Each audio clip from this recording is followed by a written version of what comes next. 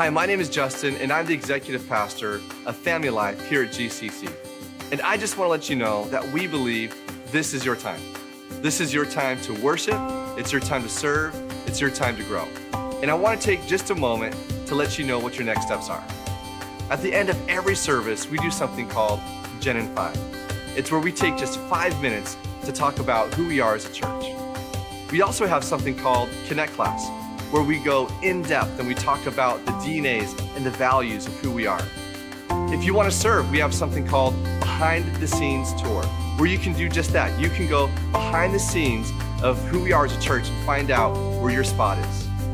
And finally, we would love to connect with you as you connect with Christ at our Next Steps area.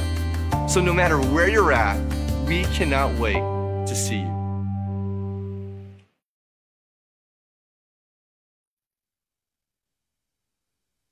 You did it. Only a couple of you are crying. I knew you could do it. You made it. So this is your time. We're all walking around with these shirts because it's our mission is the mission of the church. The mission of our church is to connect people to Jesus, a real person who lived and walked this earth, lived a perfect life. He came from God the Father. He's the Son of God. He died. He was buried in a tomb. He rose from the grave and appeared to over 500 people. And those people went on to change the world. And 2,000 years of church history, and it has been the enemy has tried to stomp it out, choke it out, and it's not working. The church is growing because Jesus is real. Our mission is connect people to Jesus, but our tagline here at church is this is your time. Because everyone's faced with a point in their life where they're ready to engage Jesus in some way. And so we're wearing these "This is your time" shirts, everyone around, just to let you know, like, this is your time to connect to Jesus. And we'd love to help you do that. There was a time in my life, there's a story even in my life that really relates to what we're going to look at. We're going to look at what is the most famous all-time parable that Jesus ever told. Jesus told parables. They were earthly stories because people just love a story. And stories help us remember truths and things. And so they're earthly stories that have a heavenly meaning. They're called parables. And I'm reminded of this parable, a time in my life where I did something, I did the unthinkable. I lost one of our kids. I know, some of you are like, I could see that. Easy. You're so judgmental. Jennifer, I don't know what she was doing, but she was going out with a girlfriend or to get her hair done or something. I had the kids. Now, Riley's our oldest, and so oldest kids, we know what you're like, right? You know, you're fat, your task, and you're focused on the task. And so Riley could play Legos for 4 days straight without sleeping if we didn't make him go to bed, okay? He's on it. And then Finley's the baby. Finley's up and moving. Any babies in the house, babies of the family? Yeah, that's like you. Let everyone know. That's like the babies, like, we know you're here, okay. I never have to worry about losing Finley because I would hear Finley. He would be talking someone's ear off somewhere, okay? But the quiet ones, it's the quiet ones you gotta watch. Aiden was about 4 years old. He's the quiet one. All I had to do was keep the kid in the house, okay? He got out of the house.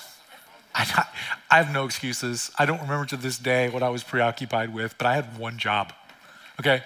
Now, my immediate thought was, because I'm a good parent, I love my kid, okay? My immediate thought was, I have to save my kid, okay?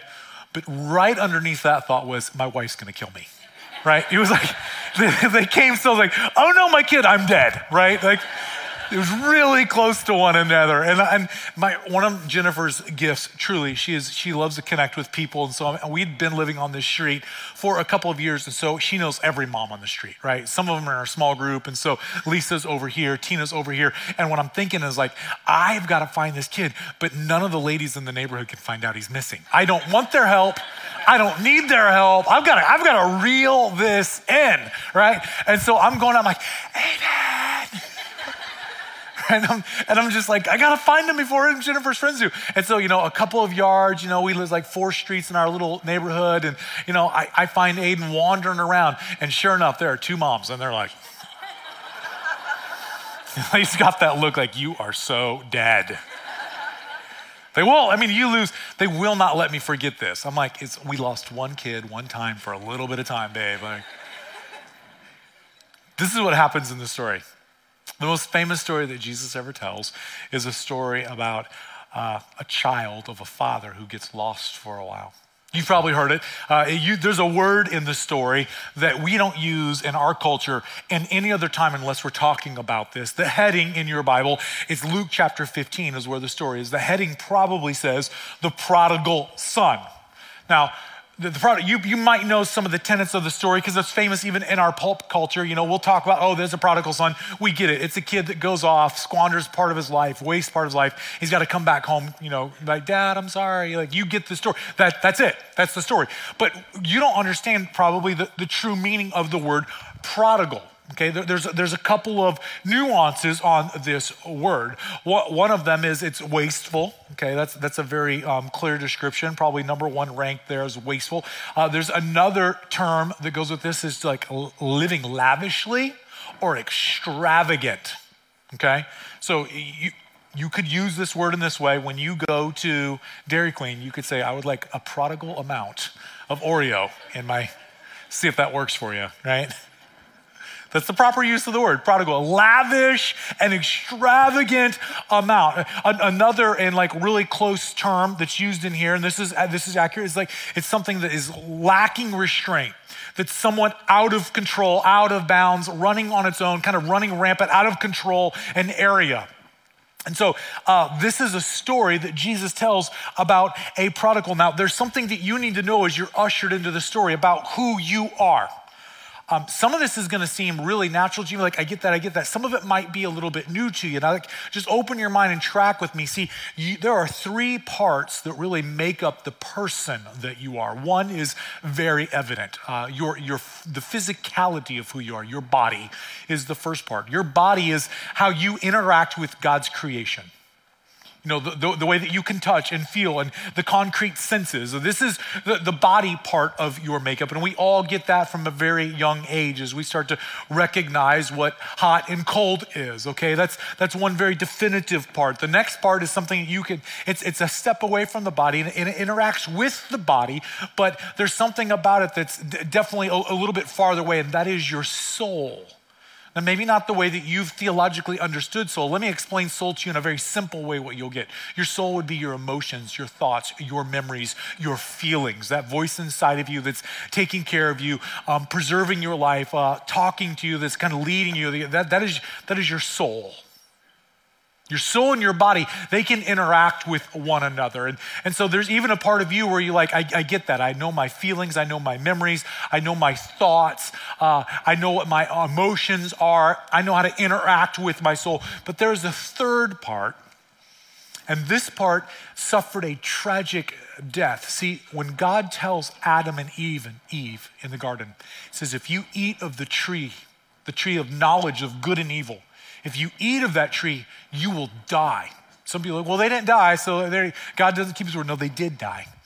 The third part of who they are died. See, we have a body, we have a soul, but we have a spirit. The spirit is the part of us that's created to interact with God, to interact with deity in our lives. And that part of Adam and Eve died. The relationship as they knew it with God, funeral, over. They were no longer walking with him in the garden. I believe that many of us, and I was born with only two parts of who I was fully created to be. And until you come into contact with Jesus and God puts his spirit in you and you are born again of the spirit, that part of your personhood is really dead. And that the whole story that Jesus tells in Luke chapter 15 is to illustrate that point. It's the final line of the entire story. I want to read it for you. Here's what it says. Luke chapter 15, verse 11, Jesus says, there was a man who had two sons. The younger one said to his father, Father, give me my share of the estate. So he divided his property between them. Now, the first time that Jesus started telling this story, everyone sitting around him moved up on the edge of their seat, because while this might seem normal to us today, there's not another writing in ancient Mideastern history that we can find that talks about this. Now, according to the book of Deuteronomy, the oldest son gets 2/3 of everything the father has. He's entitled to that legally. The second son gets 1/3 of it all. And so he's legally entitled to this, but it's a very awkward situation. It is as if the son is saying, Dad, I wish you were dead. It's an awkward thing to say. So we've got this son that's like, hey, I want what's coming due to me. And so Luke chapter 15, verse 13, here's what happens.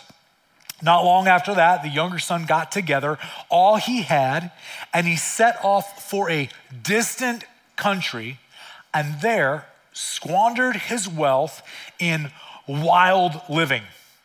Now, this parable is one of the most depicted parables that Jesus ever taught in art. There's all kinds of paintings on it. Rembrandt's got two. I love this one of a young man on a horse. He's got his life in front of him. He's got all this stuff packed on the horse, and he is heading off for a distant country. Here's one of the first things that we've got to just dispel. There is a lie that's here, okay?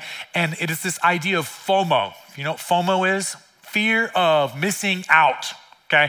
At some point in this guy's life, he's like, you're missing it, dude. There's this town over here in this distant country, and they got it going on, and your life is kind of good here, but it could be really good there. And this idea, this disenfranchisement and this spirit of discontentment starts to come into this young man. He's like, Dad, I need what I got. I'm going to pack it all up. I'm going to get on my horse, and I'm headed out because there's something better over there waiting for me. See, here's a lie that the enemy tells us. The enemy tells us in this lie, he says that there is not adventure and being with the Father and following the Father. That is a lie from the pit of hell. I don't think there's anything more adventurous you can do than make Jesus the Lord of your life and like set off on an adventure. My wife and I, you could drop us in about any country in the world and we'll find someone that we know that went to Bible college or someone that we know that's doing a church that's radically advancing the gospel for Jesus Christ.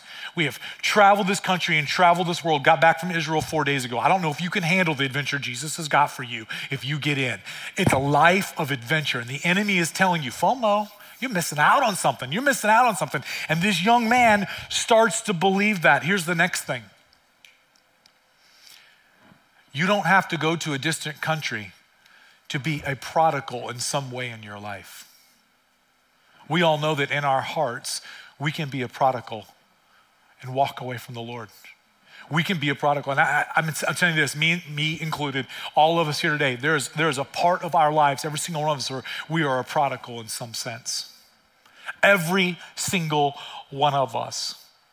See, the Lord, in his loving us, calls us to be with him. And the prodigal son here says, I've got fear of missing out, and I want something different. I'm going to go out and do it. And we can be someone who's got our spirit that is alive, and we can walk away in some areas in our life, and we can have someone who's never had our spirit come alive, and we can be walking away. So we are all, in some sense, a prodigal. Now, I really want to make sure that we get this here, because it says, I'll just read it for you again. It says he set off for a distant country and he squandered his wealth in wild living. And some of you are like, what do you mean wild living? What do you think I mean wild living? Like, come on, like you're looking at me like you have no idea what I'm talking about. And so I want to help you understand it a little bit. Some of you, you're like, this is exactly why I was afraid to come to church, because this is the treatment that I was afraid of, is the glove treatment. This is exactly what I didn't want to have happen. Some of you are like, as long as I'm not involved, you have my complete attention. The guy's volunteering. Don't do that. Come on. That's weird. Don't. See, I've got to tell you the truth, and the truth is that sin in our life, while it is enjoyable for a season. God himself says that sin has a season that is enjoyable or fun. And the enemy, who's a real person, the enemy knows how to make something that's attractive, okay, that's shiny. But the problem with what this young man encountered when he gets everything on his horse and he's ready to go out and live his life is he thought, like we think sometimes, is that what he can do with his living is that he can do this. He can manage it. He can somehow get in it and get a little bit dirty in it, but put it in a place and contain it and control it to a certain degree where it doesn't start to get on him or impact him. But what we all know is this, is that when you start to live wild and to do some of the things that our imaginations or a painting could help us imagine what this kid got involved in, we all know from experience, if you've lived past kindergarten, that when you start to mess with it, it gets on you. Somebody like, he's ruining a church shirt. I could do that to a church shirt. We're holy temples, and the truth is that we've done this with our lives, right? We're created to be holy temples that the Spirit of God lives in, but we all know that we really can't fully control it. And the more we try to contain it or try to like clean it up, and it gets on us, and then other things that we touch, right? Other people that we touch, it starts to become a bigger deal. And we can't make it shrink, and we can't get rid of it. Matter of fact, Romans 3:23 says this about sin. It says that every single person has sinned and fallen short of God's glory. All this kid did was he just went out to live his life and have a good time and figure stuff out. But what he found out was this: when you get away from the Father, things get rough and unexpected things happen, and you start to get messy. And what we do is we do this relative thing where we're like, well, I'm not, like, I mean, I've got some like gunk on me and I got some stuff in life, but I'm not as bad as Hitler, right? I'm not as bad as like Charles Manson. Like think of some of these people and we're like, I'm not as bad as that guy. But Romans 3:23 says every single person has done this stuff in their life where they've wasted some years. And this spirit of discontentment comes in, and we're discontent with our house, or we're discontent with our current job. We're discontent with our marriage. We're discontent with our situation in life. We're discontent with how we look. We're discontent with our car or our clothes. And like you get a raise, you've gotten a raise once before, right? You ever be like, I don't need one, I've already had one before. No, it's an appetite. It's a growing, insatiable appetite, and we cannot control it. And the more we try to get out of it, the more mess we make of it on ourselves. We can't control it. God's word says all have sinned and fallen short of the glory of God. I know this is going to blow your mind, but that means Mother Teresa. That means Mother Teresa has sinned. I mean, she's a great lady, never met her. But God's word says every single person has sinned and fallen short of his glory. This kid goes off and does all of this. See, your soul, your thoughts, your mind, your feelings, your emotions, they say, we got it under control. We can fix this. We can do this. We don't need the Spirit of God living inside of us and telling us what to do all the time. We've got this. I know that I've wasted years. I've squandered years. I've squandered years with my kids, working on things that won't matter. I've squandered years that I could have been a better husband to a wife that deserves more. If we all just take a mask off just for a second, and in some way in our lives, every single one of us, we have to admit that we've been a prodigal, or we've wasted something because we've packed up all of our stuff, and in our heart, we've gone to a distant country and we've just lived without restraint. Have you spent everything? That's what happens here. Luke chapter 15, verse 14, he says, after he spent everything, there was a severe famine in the whole country, and he began to be in need. So he went and hired himself out to a citizen of that country who sent him to his fields to feed pigs. He longed to fill his stomach with the pods that the pigs were eating, but no one gave him anything. I mean, my grandfather loved pigs, farmed pigs, tried to farm pigs. If you're a pig farmer, I'm sure you're a great person. I mean, you've sinned. We covered that, okay? But you're good. You know what I'm saying, okay? So no offense to pig farmers, but if you're Jewish, that's like he's down there, okay? Jews, they don't mess with pigs. It's no, okay? So he's at the lowest point he can possibly go. He says, I wish I could even eat what the pigs have to eat. He went to do for someone else, a stranger, what he would not do for his own father, work for him. See, sin promises freedom and brings slavery. It promises success and it brings failure. It promises life, but the wages of sin are death. That's what we earn by sin. Romans 6:23 says that. The boy thought he would find himself, but he lost himself. When God is out of our lives, when the Father is out of our lives, enjoyment becomes enslavement.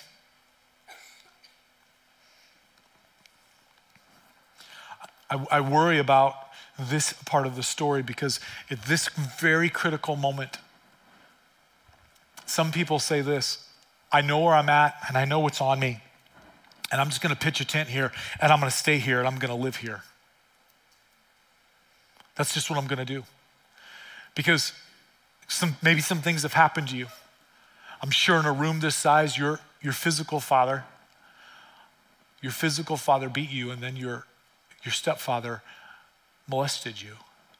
And you can't picture going back home to a father. You know how the story ends. You've heard the big parts, and you're like, I can't imagine it. So I'm just gonna pitch a tent and I'm just gonna stay here. And pride starts to swell up. See, there's something that happens in this whole thing where we lose our senses.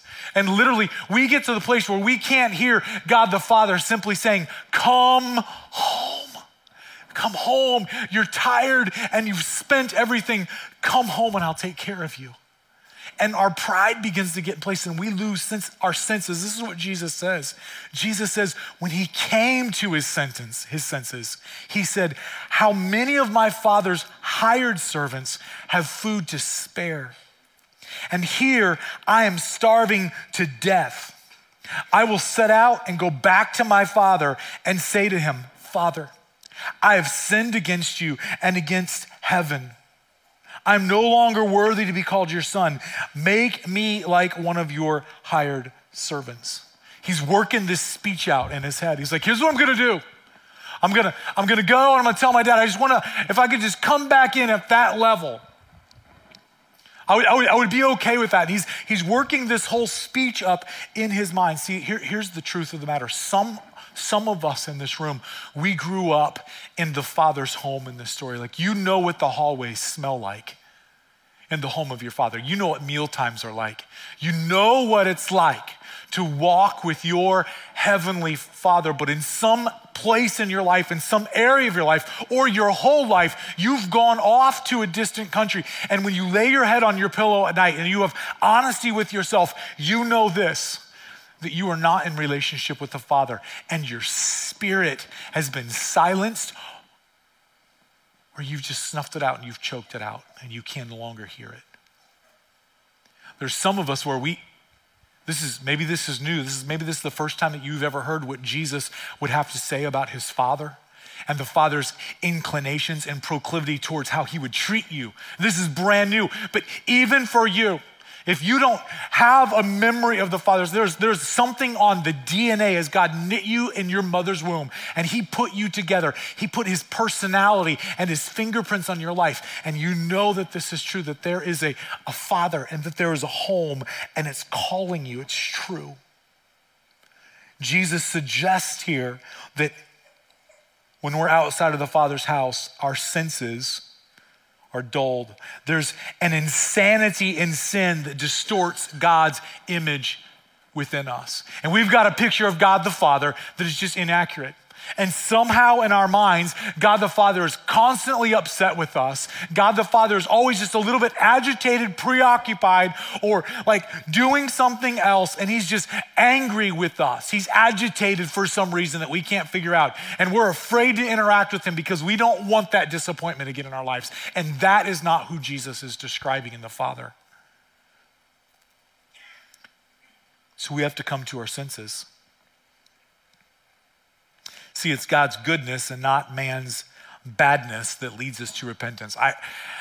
When the Bible's translated, they put all these headings over different parts of the Bible. I would say that none of those headings are in the original text, and I think the heading that's in your Bible here is actually wrong.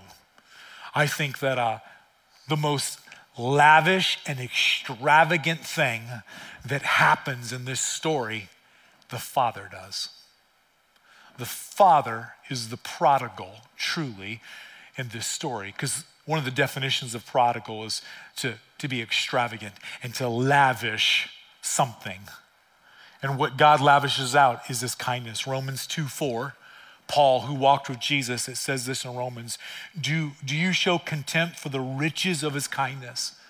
Paul's talking about the Father. His forbearance and his patience, not realizing that God's kindness is intended to lead you to repentance. See, the son is thinking this: if the father is good to his servants, maybe he's going to be willing to forgive a son. And he makes a critical decision. He says, I'm going to get up and I'm going to go. See, you might know how the story factually ends. You might have the information. But the father desperately wants for you to have the reality of the experience in your life. This is your time to truly see how Jesus is saying his father is. We got to get up and go. Luke 15 verse 20 continues. He got up and he went to his father, but while he was still a long way off, his father saw him and was filled with compassion for him. He ran to his son and threw his arms around him and kissed him. This had to have everyone on the edge of their seats. I'm just gonna tell you what really rich Jewish men don't do is run, okay? They don't have to, okay? They're like, the father did what? See, according to the book of Deuteronomy, which is the law that God gave Moses, they had a way of dealing with children that were completely disobedient. So if you're ever like, man, kids these days, let me just tell you, technically what happens here is they would be allowed, neighbors, if this kid comes back, to stone him to death because of what he did. So the father running out, and he's really protecting his son because they couldn't throw rocks, so they would have hit the father. The son said to him, here's his rehearsed speech, Father, I've sinned against heaven and against you. I'm no longer worthy to be called your son. He was looking for the father's blessing and missing the father's heart. See, when you go home, what you get is you get a new robe. When you go home, you get a new robe. Here's how the story concludes. The father said to his servants, quick, bring the best robe and put it on him. Put a ring on his finger and sandals on his feet. Bring the fattened calf and kill it. Let's have a feast and celebrate. For this son of mine was dead, is alive again. He was lost and is found. And so they began to celebrate. See, the ring that they put on him is not just jewelry. This is the signature ring for documentation that the family would use to do business. He pulls them back in as a true heir. And I don't know what it's like at your house, but who do you think has the best robe? Who's got the best chair for watching football at your house? You all know, right? You're raising your hand, right? Dad's got the best chair for watching football. Like when he says, bring out the robe, bring out the best robe.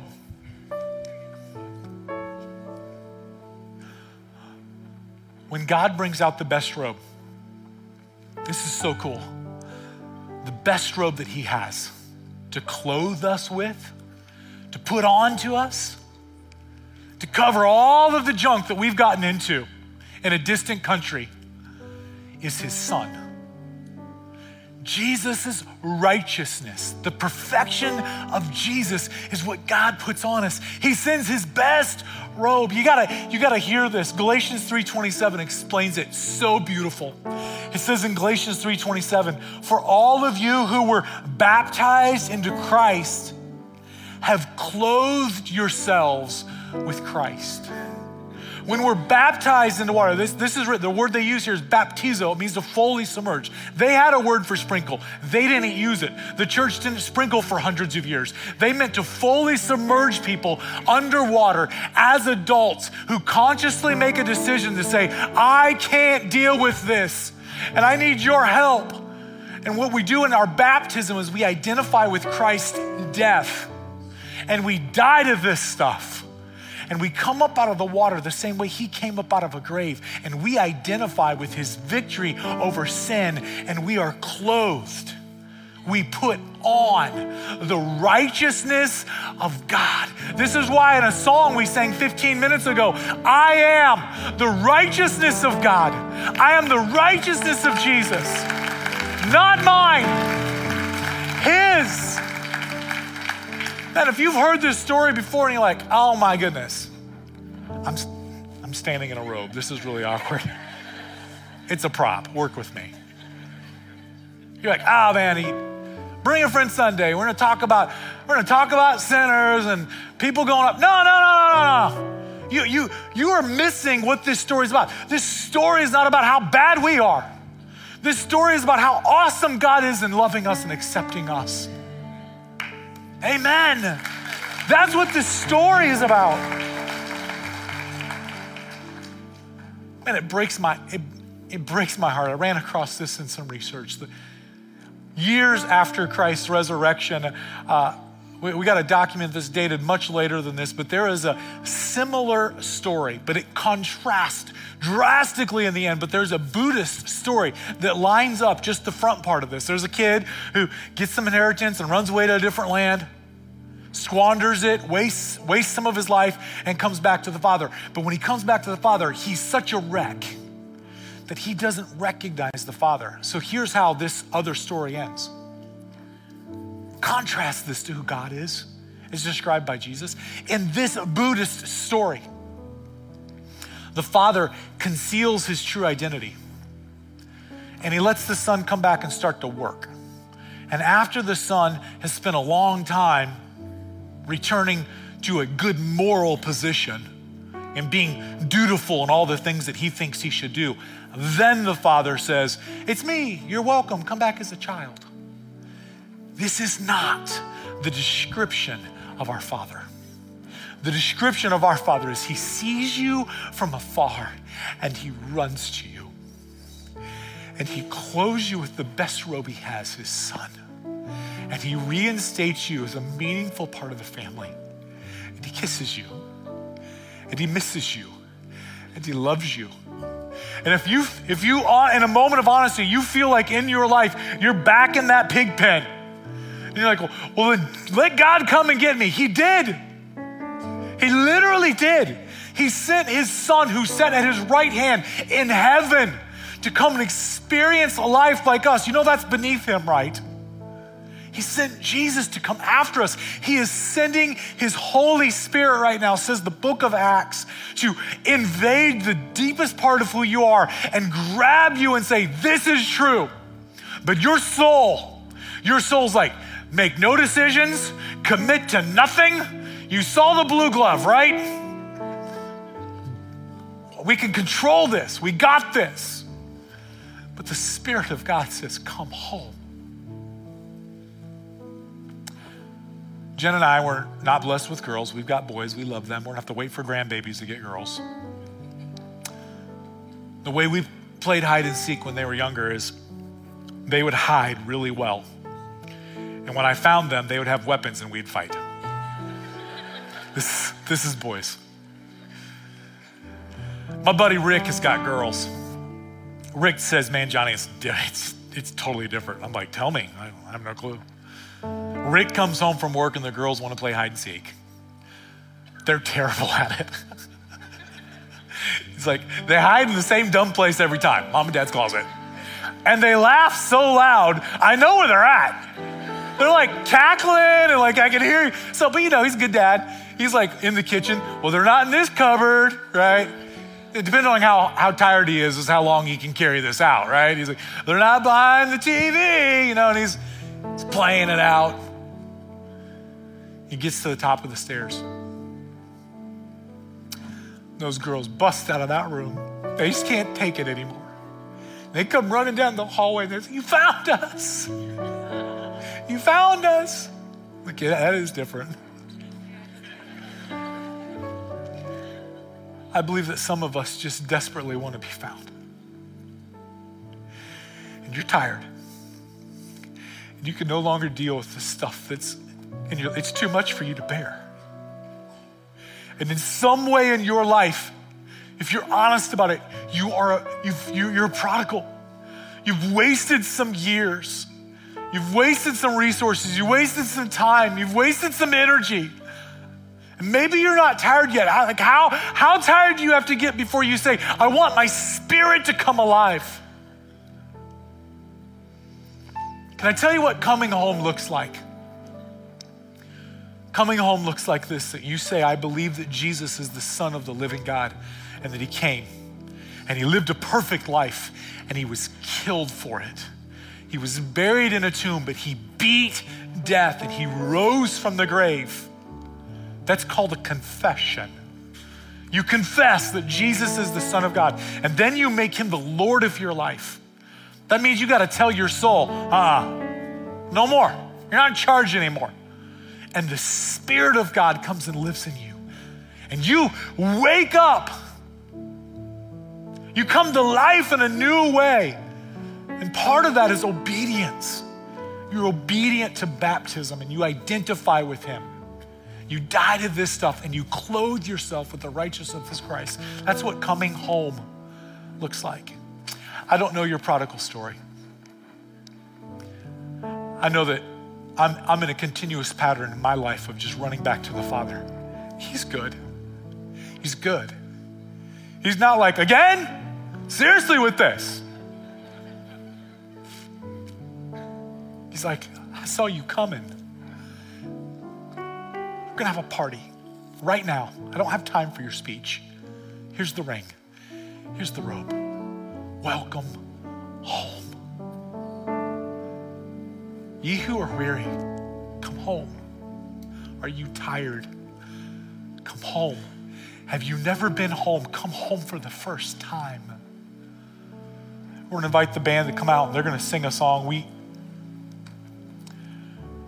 believe that God's word is alive and it's active, and that the Spirit of God right now in your heart is just saying, this is true, this is true. We think that when we read God's word that it needs a response from us. And so we're gonna invite you to have a time to just respond to that. Some of our staff, we're gonna be down front, and we know this is the international sign for leave me alone, okay? This means leave me alone. We know. Okay? You don't need a staff member to come home to God. But every time Jesus called someone, he called them publicly. Jesus says, if you confess me before men, I'll confess you before my Father. This is your time to come alive. Our God is a way-making God. He never stops working. He is still the God of miracles.